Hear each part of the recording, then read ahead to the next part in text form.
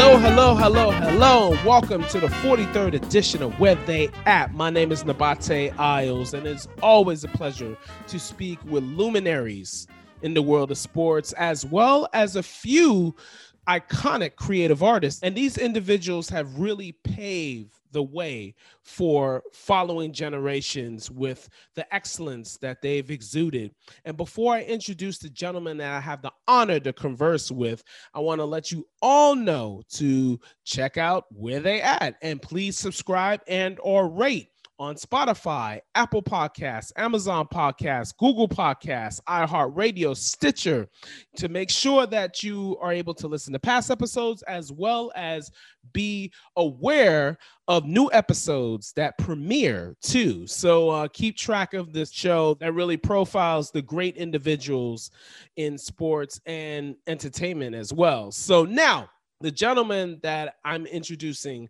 he has accomplished so much in the game of basketball in all levels and all areas of the game.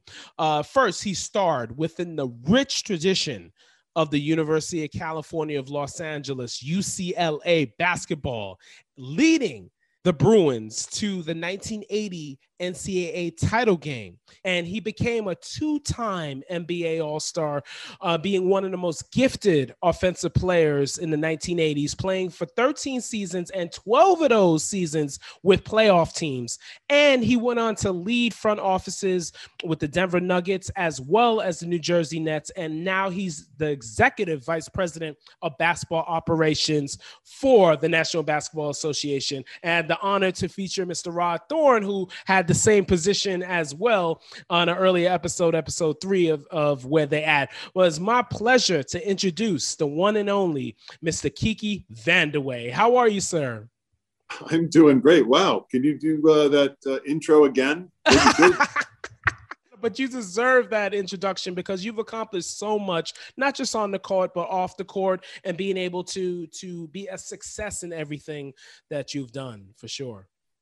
Well, it's funny because there's, as you go on in life, you learn that you get through with a lot of little failures and a lot of little successes. And as long as you sort of get by the failures and keep going and build on and enjoy the successes, even the small ones. And that's what I want to tell everybody is, we all have little successes in our lives, things that we kind of accomplished that we wanted to accomplish. And it may not seem like a big deal to anybody else. Celebrate those. Celebrate. Those are important, especially in these times. These are tough times for everybody, and now we don't have to, go on to that too much, but, you have to take care of yourself. You have to make sure that even if nobody's noticing, you accomplished a goal that you wanted to accomplish, and you feel good about it, and that'll build on itself. Yes, no question about that, Kiki. Wow, thanks for those words, for sure. And that's what it's all about, because small things equal big things at the end of the day. A brick building is one brick at a time. So true. It's the foundation you build every single day. Maybe success comes across and you can build a beautiful building, but if you don't have a great foundation, if you don't have the fundamentals, and that honestly goes for everything. That goes for players on the court. I tell them the exact same thing, understand the fundamentals of the game. You look at the greatest players in basketball history, and I don't know, you name anybody you think is the greatest player of all time, from Michael Jordan to Magic Johnson to Wilt Chamberlain to Bill Russell to Larry Bird. I don't care. It doesn't matter. I know I've forgotten a whole bunch of them and left them out, but there's so many great players. The one thing they have in common, besides, a tremendous heart and work ethic, is they have great fundamentals. They really know their craft, and they've invested in their craft. And you think about the great Kobe Bryant, yes, indeed, who we lost way too early. His fundamentals were second to none. Michael Jordan's fundamentals of the game, his footwork, his execution, just was amazing. And night in and night out, their habits carried them through, even when they might have had a bad shooting night. Their fundamentals were so good that they ended up successful. It's just something to remember in anything you're doing. Make sure you invest in the fundamentals of whatever you're doing. Understand those well, and you'll have a great launching pad for a tremendous career. Absolutely. That's for sure, sir. And Kiki, it's very interesting. You talked about talking with younger players. Now, I'm sure it's a shame that a lot of the younger players are not into the history. I'm not saying everyone, but did any of the young players, the current generation of stars or starters in the league, did they ever come up to you and said, wow, I didn't know who you were, but I saw you on YouTube when you dropped 51 against the Pistons or 47 again, you could score, Did you ever get that enthusiasm from any of the young players? you know what I get is I picked you on 2K. It's like you were I forget what it was, but you were some standard where if I picked you, you were pretty good, and they didn't know that I actually even played. It was like wow. But on the video game you were good, and it's like, okay, sounds good. I'll take that. Wow, no doubt. And just looking at, you were ahead of your time for sure. And we're going to talk about a couple of factors that made you ahead of your time for sure. Very sad news that came out within the last couple of weeks about a mutual friend of you and I, Mr. Mark Eaton, and he came onto UCLA right after you graduated and everything. Talk about your memories and how you both are very similar with your success in the business world after playing. So talk about what Mark Eaton meant to you and how you guys were able to interact. Well, first of all, very sad, and condolences to his family, and that's really who suffers. But condolences to all the NBA fans, all his teammates that loved him, and he was loved. He was truly one of the good people. Really reached for all his successes. Always thought about other people. Even when he was blocking all my shots, he said, just my job. I have to do it. But he was a person who just gave of himself constantly. He was always speaking to kids. He was always trying to do something in the community. And, he really, it's the old adage, doing good by doing good. And he lived that. He tried to do good by others. He tried to bring value to this world and make the lives of others better. And we say that all the time. And many times we don't quite accomplish that. But if you start off with that as your goal, I want to make the lives of others better. I want to be valuable to them for that. Then, you know what? You will bring value and get value. That's what a lot of people don't understand about many times about the world is you want to, if you want to earn a good living, if you want to do well yourself, you need skills that people will pay for. And you need to improve their lives as well. And if you start with that mentality, like a Mark Eaton did, that really is a tremendous lesson. And he was just a great example for all of us. A funny story about Mark. Most people don't realize that he started off not playing basketball, and in fact, I don't even think he played in high school. He started off as a car mechanic. Yeah, right, in Inglewood. Exactly right. And I think it was the coach of Cypress College, I believe it was, discovered him working in, whatever it was, a Midas muffler shop or something like that. It was a car place. And so, but he didn't know anything about basketball. He knew about cars. And when I first met him, I used to buy and sell Shelby Mustangs, and that was a car. I loved the Shelby Mustangs, but I couldn't really afford to own them.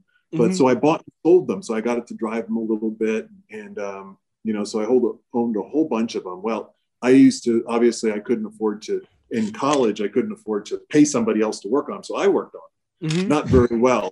I would hate to buy one of my cars that didn't work right. But anyway, I'm having trouble with the brakes on this one car.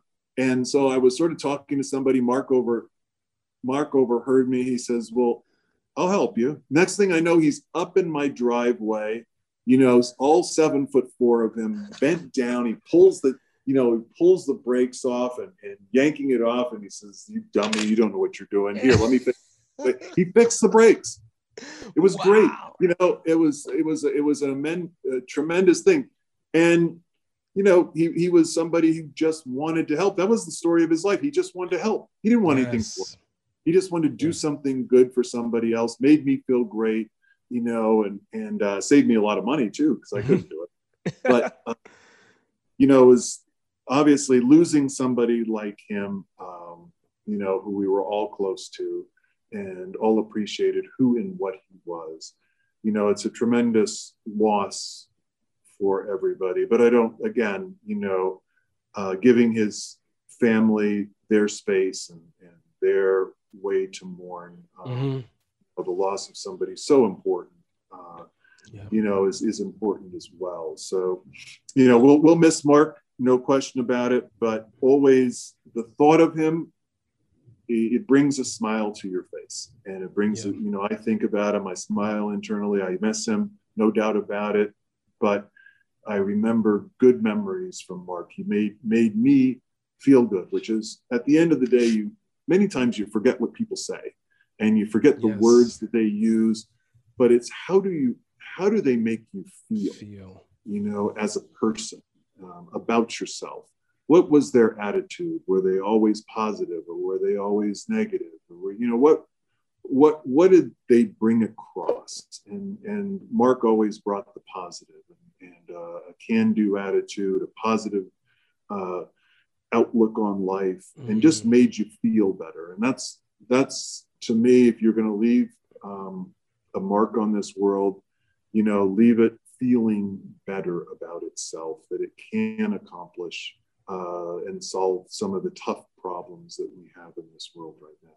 No, absolutely. Wow. So eloquently said. Here with Mr. Kiki Vandeweghe, Executive Vice President of the National Basketball Association, basketball operations for the NBA, as well as two-time NBA All-Star 2, one of the most potent offensive players in the 1980s for sure, here on Where They At, the 43rd edition. And sir, there's a lot to talk to you about with the current NBA and what's happening, especially, going back to COVID and everything. Like, isn't it amazing? All of these arenas are now near capacity, pretty much. I mean, seeing the scene with the Phoenix Suns and their playoff series against Denver. I mean, the crowd, and then Madison Square Garden against the Hawks, and everything. And the Knicks, that infectious crowd. So, wow, talk about like how the NBA has created such a universal like system and protocol for the franchises to follow to make sure people are safe being in close proximity.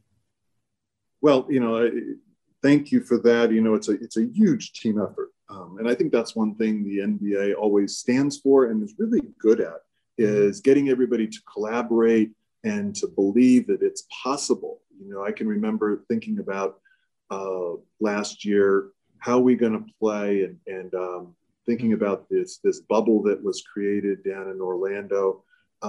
Just the hundreds of people that it took to pull that off, and the thousands of people who came and contributed, not just the players who you all saw on TV, but, the people behind the scenes that really made this all work. And to me, that's sort of the secret of the NBA in many ways, is they just elicit this dedication to the game and putting the game first, and putting the fans first, and the fan experience, and so joining together and working hard, and that's kind of this common goal, which is a hallmark of all successful sports teams, but it's a hallmark of all successful businesses and enterprises, and the NBA really does a fantastic job of that. And then obviously there's special people. There's superstars in our league, and some of the young superstars that I've watched are just unbelievable. If you watch these playoffs, wow. Luka and Trey and Booker and Jokic and Lillard and Mitchell, the list goes on. And I don't care when you turn on an NBA game. I don't care what game it is, you're going to see some things that you've never seen before. Mm-hmm. And, you know, and I've seen a lot of games. I've been at this game for over 30 years as a player and a coach and a general manager, and now as a league executive. Mm-hmm. And I'm amazed every single night. I truly am, just seeing things that I've never seen before. The talent is off the charts. The skill is off the charts. The creativity is amazing. Mm-hmm. And, you know, I always tell people, you know, what a show. Just watch. Even if you only have 10 minutes, just watch for a little while. You know, you're going to see Trae Young do something you've never seen before. Or Luka do something you've never seen before. Jokic, or, you know. Well, actually, he does something you've done before, and that's that step back. But we'll talk about that a little later. Well, it's just it's a lot of fun, and you know, this game is always evolving. That's kind of the cool thing. It's not a game. You know, game started. I think the NBA started in the late 40s. You know, you think about the game, how it looked in the 50s and the 60s maybe, and how it's evolved to today, and it just keeps changing, and you know, kind of with the times, and with the great talent that we've got on the court now, and you know, and the opportunity that's out there for young players to do great, and the opportunity for them to lift up people in their community, and even the outreach now beyond the community. That was always something in the NBA, always had the great outreach within the community. But today, you know, you can help people in Africa and India, China, and all over the world, which is just amazing, by playing basketball and giving back, and donating your time, and just the reach of the NBA. It's truly a global game. And, you know, we see it over here in the United States, and obviously appreciate it. But the lives that it touches all around the world and improves all around the world is nothing short of amazing. Mm-hmm. No, absolutely. And it's good that now, you know, with the arenas, like it's been pretty, like they've kept the NBA abreasted on everything with vaccinated sections, unvaccinated sections, everything like that, right? Yeah, no, that's right. I'll tell you what, it's just great to see fans in the arena. That's the first thing. You know, if you've ever played, you know, without fans, and then you see it with fans, it's a different vibe. This is all about that experience, the live experience. And you know, it's fascinating because, you know, at the end of the day, so few of our fans actually get to go to a game. You know, they experience through, you know, watching it on TV or their mobile device, or, you know, they'll stream it over their computer, whatever the case might be. But just that vibe within an arena with fans in there, watching, you know, the game or being at the game at Madison Square Garden, you know, when fans are starting to be in the building, and watching that, you know, all around our league. Now we have fans in the building, watching the Phoenix game the other night with fans in their building. And you can see the level of the play pops up a little bit. That's right. You know, it really gets a little bit better. It's got more energy. You can see the players they're going even that much harder. So it's just great to have the fans back in the building. Is something that's really special to all of us, I really think. Wow. And what's your take as a former player about, you know, the controversy that's going on with fans and trying to become part of the action, which they should not be? It's a shame that, especially after the pandemic, where arenas were empty, you know, and now things are going on. So talk about, as a former player, I know you empathize with players, because in the 80s, I'm sure, Kiki, there was a lot of things going on, which obviously are not being policed like it is today. So talk about, like, you know, what strategies will the NBPA and the NBA be going over to deal with unruly fans? Well, you know, we have great fans. There's no doubt about that. Yeah, and overall. Very, very few sort of get into a bit of trouble. And you know, so the vast majority of fans come to really enjoy the game and cheer for their team, and, you know, boo the opposing team, and and just have a great time. And they do have a great time. But there's always in every case, every situation, there's always some people that do something might be a little bit inappropriate at the time. And we have to recognize that. And it's a major concern for us to keep everybody safe. That includes players, that includes fans, and you want to be able to bring your kids to the game and have a wonderful time. Mm-hmm. So there's obviously extra security there, but I think everybody, not that it excuses any bad behavior or anything else, but this has been a tough year, or tough 18 months, or whatever you want to talk about. Just with people being pent up, they haven't been able to go and celebrate their favorite sport with their colleagues, and able to go to live events, and so a lot of energy's pent up. Yep. I think we all realize that. And so a little extra security probably doesn't help.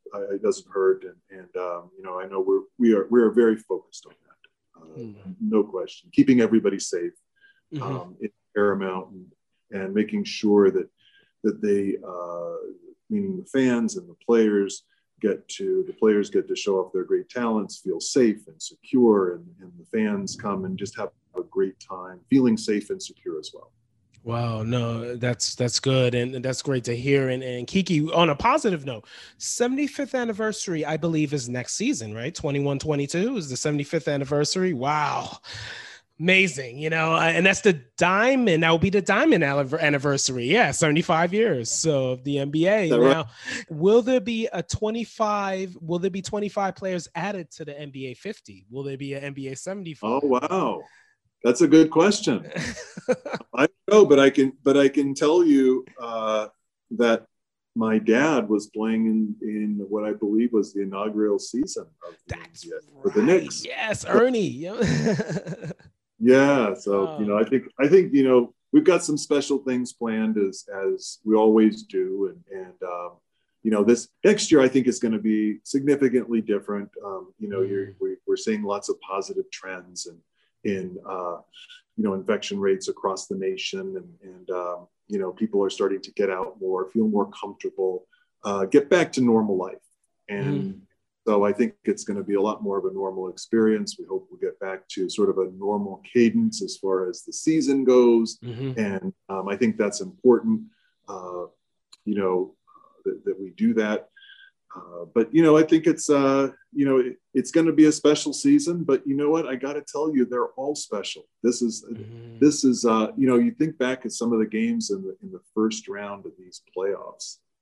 Just amazing games, amazing competitions, and by the way, thank you to all the fans, because the ratings were great, and it's people are starting to come back to the games, be in the arenas, watch more sports, and it's really a great show. So I would encourage everybody, hey, get out there and watch and root on your for your team and your star. It makes a difference. It does. I can tell you, having been on the court, and you get the fans behind you, you feel better. Absolutely. Wow. Here with the great Kiki Vandeweghe, Executive Vice President of Basketball Operations for the National Basketball Association, also two-time NBA All-Star, one of the great shooters in the history of the game. And Kiki, I'm going to go back to your time growing up. You were born in West Germany, when it was West Germany back then, and everything. And your father, Ernie Vandeweghe II, Ernest, which you're the third, actually, and everything. And also your mom was 1952 Miss America, Connie K. Hutchins. And I mean, what was the foundation that they provided for you early in life? Because they were both in the public eye often. So how did they prepare you for that, as you are second generation in that public eye, as an athlete, and now as a major decision maker for the league? Well, thank you for that. And I'm obviously very proud of my parents, and I have a great family, very lucky in that regard, and I recognize that. Provides lots of opportunities, but I'll go back to something that we talked about right at the beginning. They provided a foundation and just really grounded us whenever we thought we were getting a little bit too good. They made sure that we knew that there were a lot of people either struggling or a lot better than we were at the time, both ends of the spectrum. Yes. And so we made sure that, they always tried to let us know and keep us focused on what was important in life, doing your schoolwork, making sure you got, good grades and before you could go out and play sports. And, making sure that you helped others and gave back a little bit, rather than just focusing on your own career, made sure that, you did some charity work and got out in the community and helped others. And so, just grounded in the fundamentals of what makes hopefully a good person, and a productive person, a productive member of our society, and, make everything just a bit better. But, I think one of the things that they really did was made sure and demanded that we take responsibility for our actions, whatever those actions are.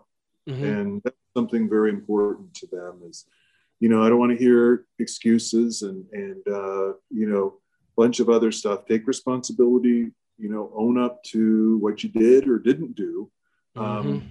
And then, make sure if you have something you stand for, make sure that you stand for that. And, don't sort of look ahead to the consequences of what you think is important and what you may say or do that others may not agree with.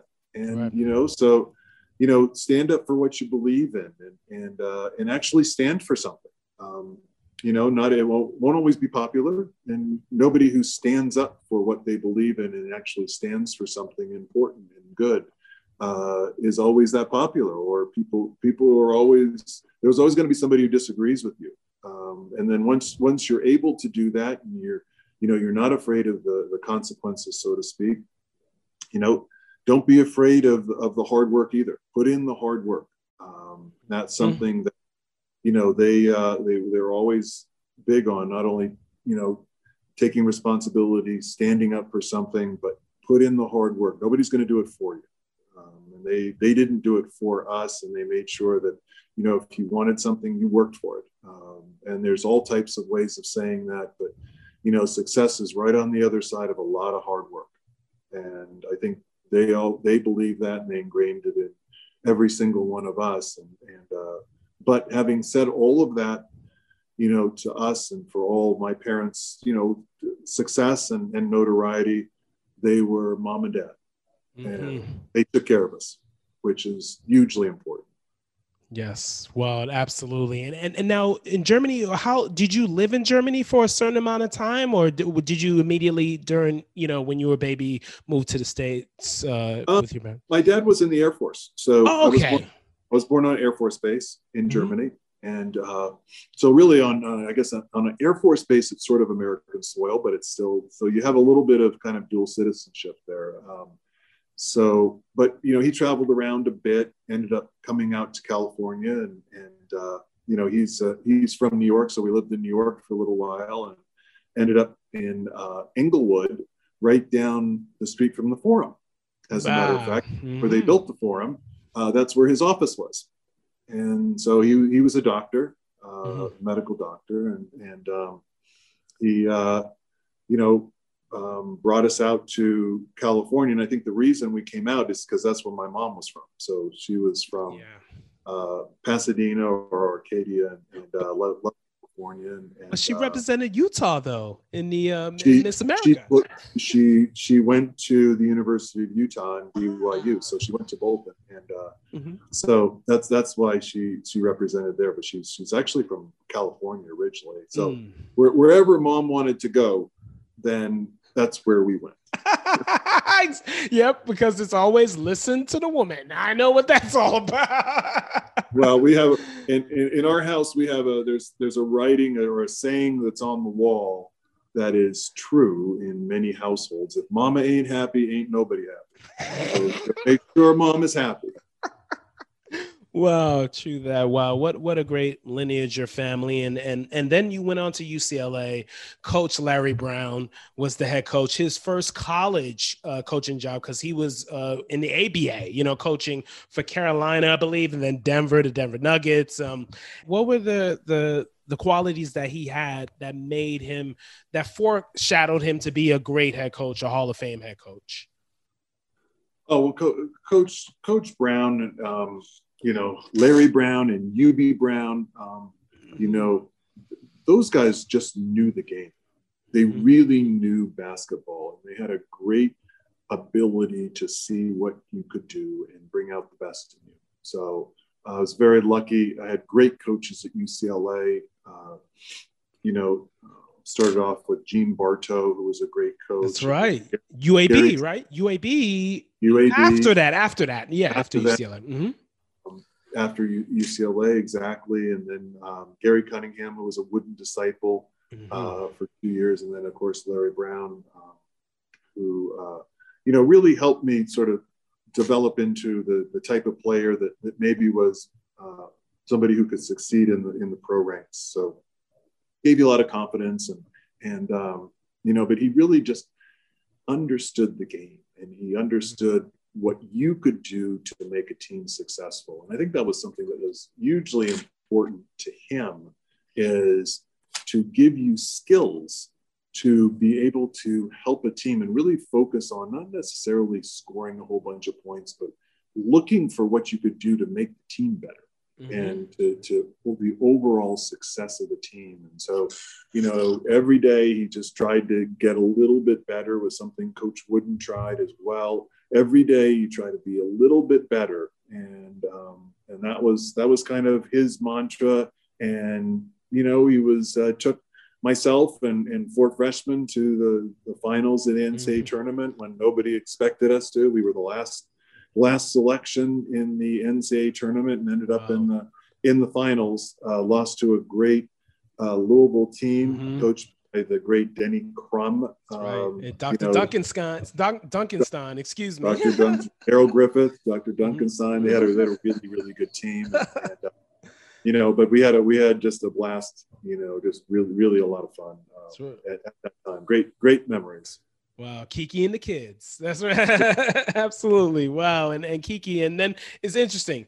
You go to the Denver Nuggets and you're part of a revolutionary offensive juggernaut that really has it's kind of what the NBA is about today when you think about the ball movement and the fast pace and everything. And Doug Moe, who was Larry Brown's best friend, basically, was your head coach. Wow, small world, When you were playing in that offense, did you see this offense, having the staying power that it is today as you're in the league office yourself now? Yeah, Doug Moe was a very unique individual and just a tremendous coach. His only rule was, if you're standing, you're wrong. So move someplace, do something. And, so we had a motion offense that is used pretty much today. I don't know where it originally came from. Probably, it's a Carolina offense and something that Larry Brown taught as well. Just the motion type offense is something that's utilized today a great deal. John McClendon. Yeah, John McClendon. Exactly right. So, we scored a lot of points, lots of shots and created a lot of easy shots, very quick in the shot clock, which is something that if you go back and look at, the Phoenix Suns when Steve Nash was playing, and, Myers Stoudemire, some of those people, they shot, they have a 7-second or less offense by the great Mike D'Antoni designed this offense. But that was really a little bit of a throwback offense to the 80s, where you just shot very quickly and created shots very quickly early in the offense, which proved to be very efficient, way to score. So anyway, it was a lot of fun playing in the offense. One thing I remember is, it had 3 stars when I got to the team. It had Alex English, Dan Issel, and David Thompson, Skywalker. So just really great stars. And what they did, and one of my best friends turned out to be Alex English, and we were very close together. I was somebody who scored points too, and took a lot of, didn't always take a lot of shots, but I did shoot a lot. And they never said anything about that. They welcomed me into the family, which was, I always remembered that, because, sometimes you get teams and, stars sometimes are a little bit jealous of each other. And they were established stars. They were big scorers in the league, highly successful. And then you have sort of this young upstart me that came in and was taking some of their shots. But they just encouraged me. And that was something that I always remembered, how great that made me feel as a person, as a player, the confidence that it gave me. And it's a great thing to remember, but I always be grateful for that, and made sure that I felt comfortable and at home. So that was something, to start off my NBA career, was something that I always try to tell players too when they start off, is find a mentor, find somebody that you admire. That vet. A vet. Sure, doing something that you would like to do and play the way you would like to play and stand for what you want to stand for. And then, get close to them, get the advice from that person. So, that's, I was very lucky to have great mentors, great coaches throughout my career, just tremendous coaches. Everybody. I went to the John Wooden sports camps. I started playing basketball when I was 13 and went to a couple of those of his camps, which was, so I consider him a coach of mine, from Larry Brown, you talked about, Gene Bartow, to Doug Moe, and on and on. I had the great Jack Ramsey as a coach, which was great. Pat Riley was a coach of mine. Yes. So just learned so much, and so lucky to have those people just sort of guide a young player on his journey. And you can learn so much from coaches, and whatever your experience is, whether you're the star of the team or sitting at the end of the bench, there is always a way to get better and always a way to learn. Yes, no question about that. Now, Kiki, was interesting. I remember I used to work with Eddie Johnson, and I used to produce him, and he talked about you were his toughest cover, because the way you would move without the ball, it was like he just like I had to chase Kiki every game I played against him. Like, he was so difficult to cover. The skill set that you brought to the table, that step back jumper, they call it the Kiki move right there. Like that should be what it's called. You talked about fundamentals, but how you were able to enhance those fundamentals to be unstoppable in your day as an all-star. Well, first of all, the players of today are so much more talented, and they do those step back moves better than I could, and further out too. I mean, I watched Lillard and some of these other guys, and Trae Young and lots of players just use a step back move from 30 feet, and which we never even thought of doing.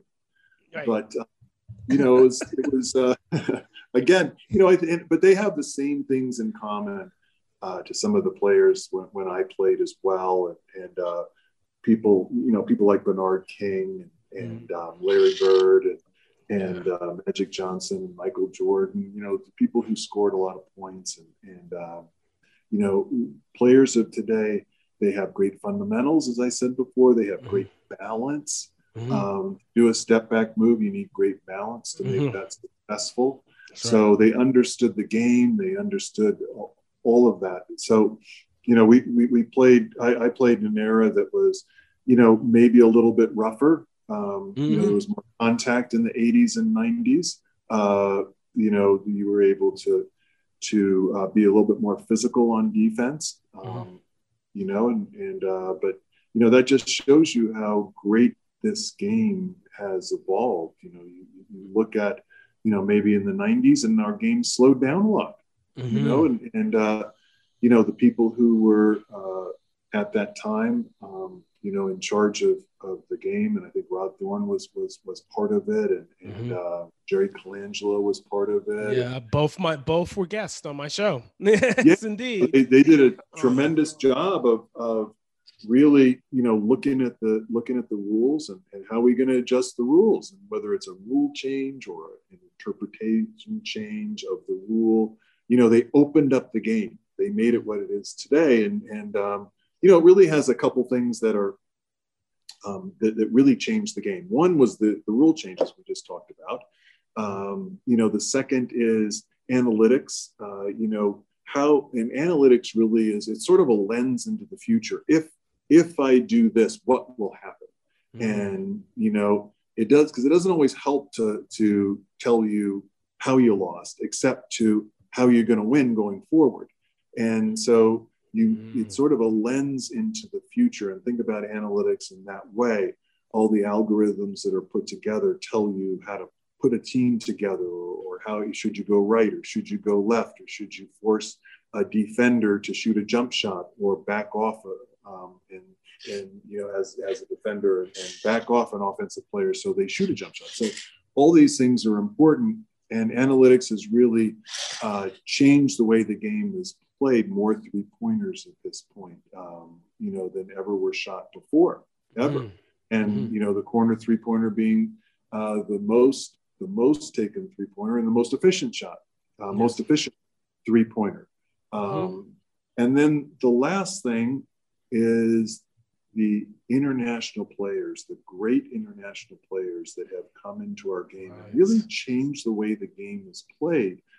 Big guys, you think about starting with, you're going back to one that people knew, Dirk Nowitzki, who, sort of changed how a 7-footer was thought of. 7-footers played down by the basket. You had Kareem Abdul-Jabbar and some of the great centers, Olajuwon, who played close to the basket. Well, Dirk played way out by the three-point line. That's right. And now Jokic plays out by the three-point line. Nurkic takes shots. So the advent of international players into our game. Our league is 25% international players. People don't recognize that. Yeah, it's amazing. Yeah. And they've really changed the way the game's played. They've opened it up, a lot more movement, but we have a lot more pick and rolls because of it. You have big guys who, instead of rolling to the basket, sort of pop out and shoot jump shots now and can handle the ball like guards. So point guard skills are at a premium. And but if you think back, those three things: rule changes, analytics, international players, and international influences, expansion or globalization of our game are the three big drivers of our game today. Well, absolutely. Arvydas Sabonis, that's someone I always think, oh my goodness, if he played in his prime in the league. He already was a tremendous player. I call Jokic Sabonis the second, even though we have DeMontis, who's actually Arvydas' son, in the league, but who was a talent himself. Exactly. Definitely. Wow. Such a great lineage of great players. You had such a long, illustrious career in playing for you to build your skill set, because I look at the forwards in the league in the 80s. I mean, there was Alex English, your teammates, Alex English and Dan Issel, but there was Doc, Dr. J, there was Bird, there was Aguirre, Bernard King, Dominique, Adrian Dantley, like Marcus Johnson. It's like, oh my God. So it's like, I mean, the talent at the forward position, I think it's equivalent to the guard position now of the plethora of guards, but the forward position, I don't think there's been any period deeper like that in the 80s. I think you're right. Every era sort of has their star players or star position. Today, as you point out, is sort of the guard position. Although, Jokic and Embiid might argue with you there, they sort of play like guards, and, but you've got great guards. Back when I played, you had a lot of really high scoring small forwards, and every night, even the players that maybe didn't get quite the publicity, the Eddie Johnsons of the world, just a tremendous shooter, tremendous player. John Drew, who played for Atlanta. He was just fantastic. And, they remember Bernard King, but he had a younger brother, brother Albert King. who was great too, and just every night you had these great players, Jamal Wilkes, Worthy, Right, oh my, Worthy too. Oh, I can't believe every night. Yeah, no, it was just amazing. Chris Mullen sort of came at the tail end of that. Mm-hmm. Tom Chambers was part of that group, and X-Man too, X-Man as well. Yeah, X-Man was right there. He was really tough. So it was an era where you had a lot of great players at sort of that small forward position, and it was just fun. You live for when you're a young player, you live to compete against the best, and you always dreamed of competing in the NBA. That's everybody's who plays basketball either wants to play in the WNBA or the NBA. And you just dream about playing against the best. So when you are able to compete against the best on a nightly basis, that is something that is, I don't even know how to describe it except, you have a dream, and as a young player, maybe you'll get there. But the reality of playing in the NBA is even better than the dream. It really is. And, you're playing with the best in the world and competing against the best in the world. And of course, now I get to watch the best in the world compete. It's just tremendous. I can't, whoever got me to this position, and there are many, I can't thank them enough. Just very lucky to be here. And we have a tremendous commissioner, who took over for David Stern, who arguably was at the time thought of as the best commissioner of all time. Well, and David was great in his time, but, we arguably have the best commissioner of all time as our commissioner. Wow. Who really, the interesting thing about Adam Silver is he's obviously very smart. I mean, I think everyone recognizes that. But he also gets it. He gets what's important. And that's a big difference. He gets that, everybody needs an equal opportunity to succeed, that diversity is important, that listening to voices and being inclusive is important. And, those are things that the NBA stands for. Listen, the game is great, but, you have to recognize that it starts 0-0 every night. Everyone has an opportunity. And, it's how hard have you worked? What's your talent level? Ends up, and do you have the fortitude to see it through to the end? These games are hard to win. And, in many ways, just like life is at times hard. And Adam just has a way of seeing through to the most important things, and just a knack for making the right decision. And, you look at some of the things that he's decided on and presided on. Yes. Have been tough for any commissioner. And he's just, instead of viewing them as problems, he's viewed them as solutions and turned them into opportunities for change and positive change, which is just a lot of admiration from all of us who work with him and all of us who see him as a colleague. No doubt. And I wanted to talk about Adam Silver. Segue perfect right to my next question. How I'm trying to help you out. Yeah, exactly. Exactly. It's telepathy we got going on. But Kiki, it's great how Adam saw you. He believed in you to be a leader within the National Basketball Association. Like he encouraged you to go to Stanford to a program to kind of work on leadership and development and everything like that. That's amazing to have that faith, and also talk about how Rod Thorn was such a great mentor to you as well. Those two are like guardian angels for you, I would say, right?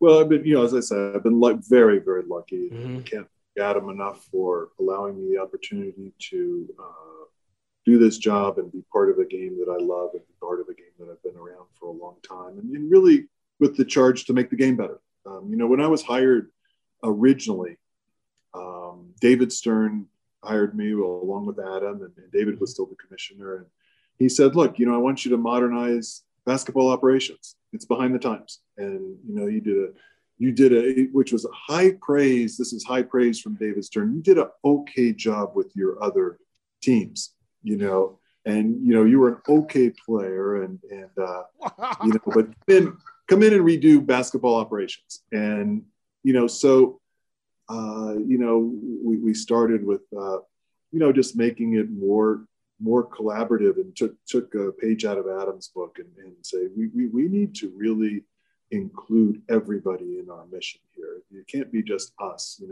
We can lead, but people have to follow you to be a leader, and they have to believe in what you're doing. So being more collaborative and understanding sort of what people need, and doing the things that I would have wanted as a player and as a fan. And as somebody who was lucky enough to be a coach, and somebody who was part of the media for a little while, and we've been able to do some really interesting things. We started within the league the first basketball analytics department, and didn't have one before, and a number of other changes that really have grown, and people do it so much better today. But we've been able to redo the lottery, design the play-in tournament, bring about the coaches challenge, that have it, really enhance, I think, freedom of movement, what was started in maybe the early 2000s, which you referenced.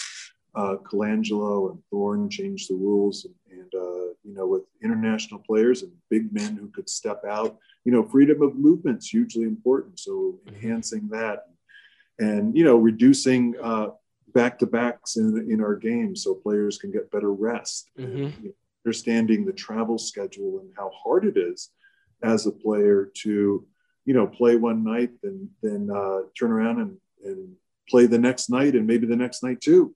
So getting them rest, because they'll be able to perform and last longer as players. And the time of the year is sort of the second season, as Pat Riley called it, in the playoffs, being at your best then. And so all those things are important. And what really, again, I thought was important with basketball operations, it needed to be integrated into the business of the NBA, and we needed to align. And there's always a little bit of give and take between business and basketball, and what's good, and how do we make it all work together. But they need to be aligned and integrated. So that communication and collaboration, was something that I always thought when I was with teams was very, very important. Bringing fans the best quality product and the best team that you could possibly bring them. And I think taking those ideas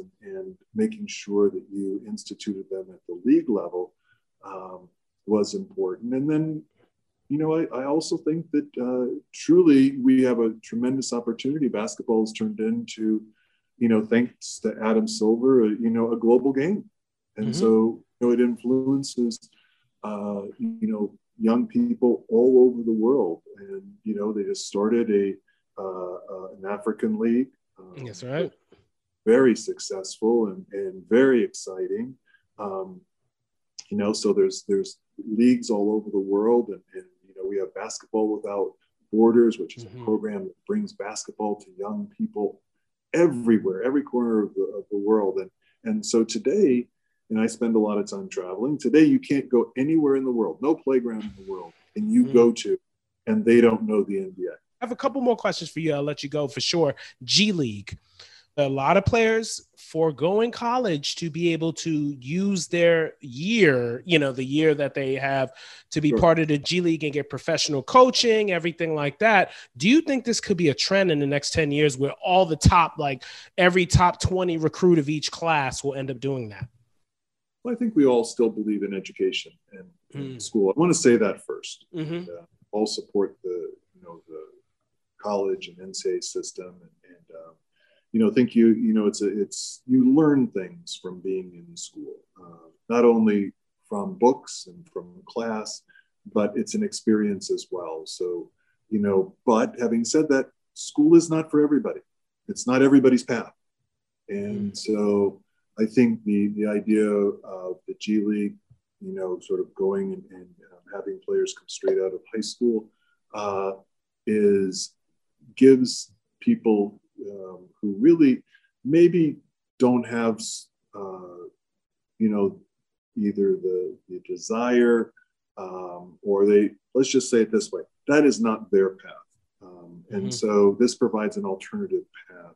And if you think about it, you know, to develop athletes, who has the best resources in the world, the best coaches, the best training equipment, the most knowledge to take care of and develop young athletes. And I think was the G League's mission in starting with Team Ignite, which has been a big success.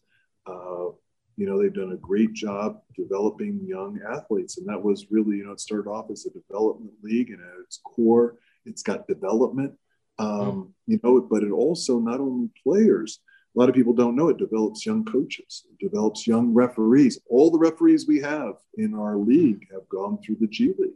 Yes. So, and young executives too. So there's a big developmental path. And then also, you know, it's an innovative path too. A lot of the rule changes, in fact, most of the rule changes that you see in our game today were tried out first in the G League.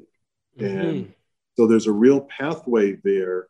And it's sort of this incubation lab that we can utilize as it work and you know, as it makes sense, and we're able to utilize the G League in that way too. So you can see sort of new rules unfolding right before your eyes if you go to a G League game.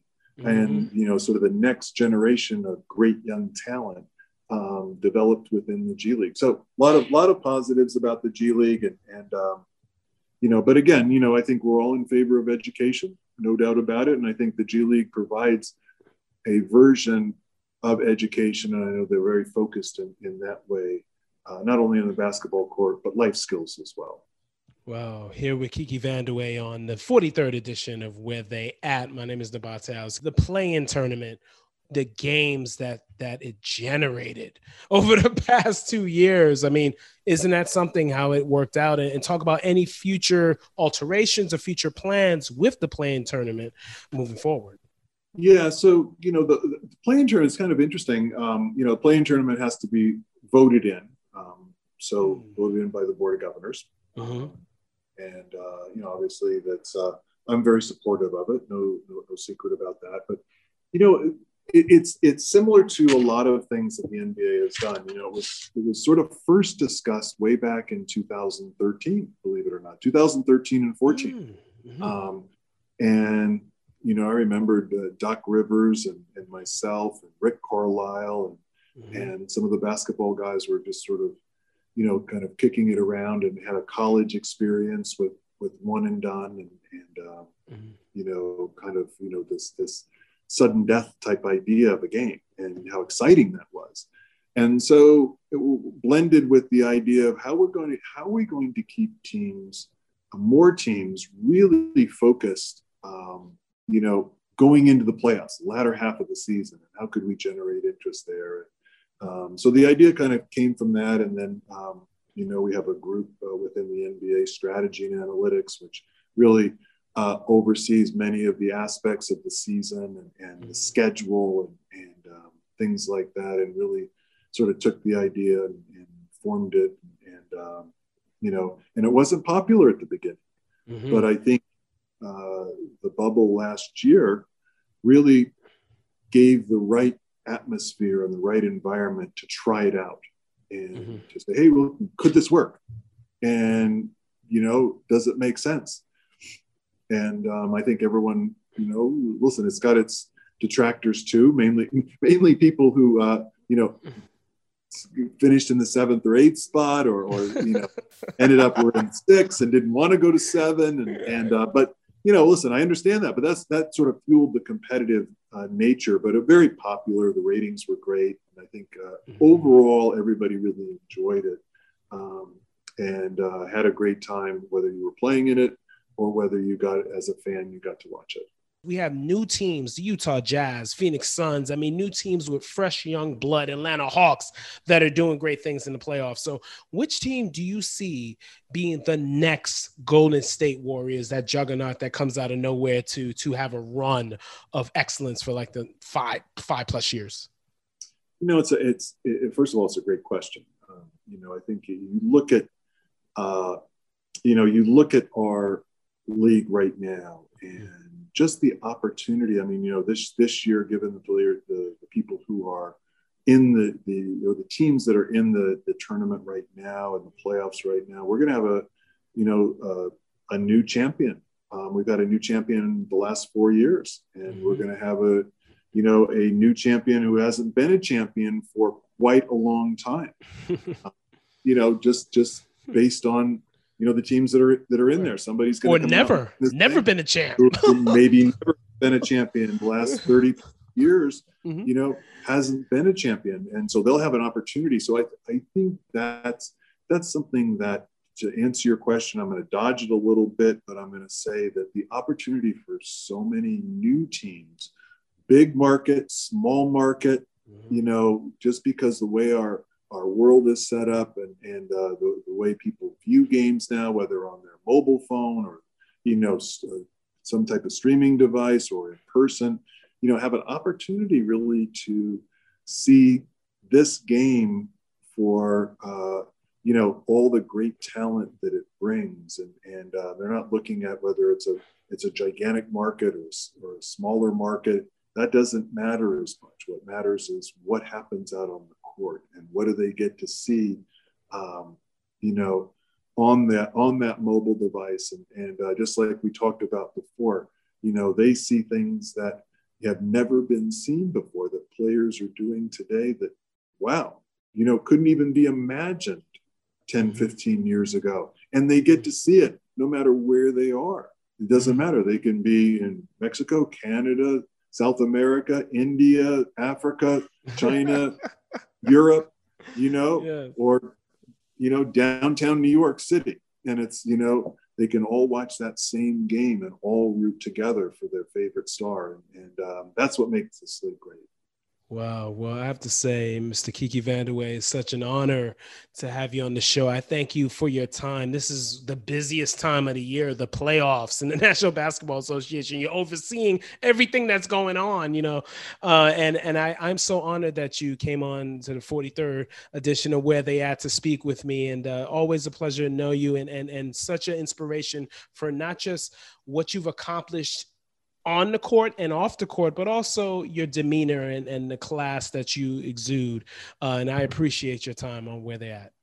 Well, thank you. I'm grateful too. That's one thing. Try to start off every day. Remember, hey, got a lot to be grateful for, And I think it was Denzel Washington who said, "Put your shoes way under your bed." Why? Because every morning you have to get on your knees for a second. That's right. Just remember, we all have something to be thankful for. So thank you for having me on. Thank you all for listening to the 43rd edition of Where They At. My name is Nabate Owls, and I had the honor to speak with Kiki Vandeweghe. What a wonderful player he was, two-time NBA All-Star, and also a great executive in the National Basketball Association as a general manager, and also currently the executive vice president of basketball operations for the National Basketball Association. What a wonderful individual. Great conversation. Learned so much from him. I hope you all learned as well a lot from him and his journey and insight that he provided on the game of basketball, as well as what he does for the NBA. He's one of the main leaders of the National Basketball Association for sure, and how we see the game today. So if you want to listen to other interviews with such luminaries like Kiki, you can subscribe and rate on Spotify, Apple Podcasts, Google Podcasts, Amazon Podcasts, iHeartRadio, Stitcher, as well as Catropolis Radio Network, which is catropolis.net, CASTROPOLIS.net. They stream my podcast every Monday nights at 8 p.m. And they also have a page where you can hear all past episodes of Where They At on their website. So, and if you love the music, make sure to go on my website, which is NAB NABATEISLES, nabateisles.com. You can listen to tracks from my album Eclectic Excursions and also see what I'm up to musically and everything with this pandemic starting to subside and live music starting to come back for sure. So you can check out my website for updates. And I thank you all once again for listening to Where They At with Kiki Vandeweghe, 43rd edition. My name is Nabate Owls. Be well, be safe, treat each other with kindness and respect. And I'll see you all next time. Make sure to check out past episodes, subscribe or rate. All right, take care, everybody. God bless. Bye-bye.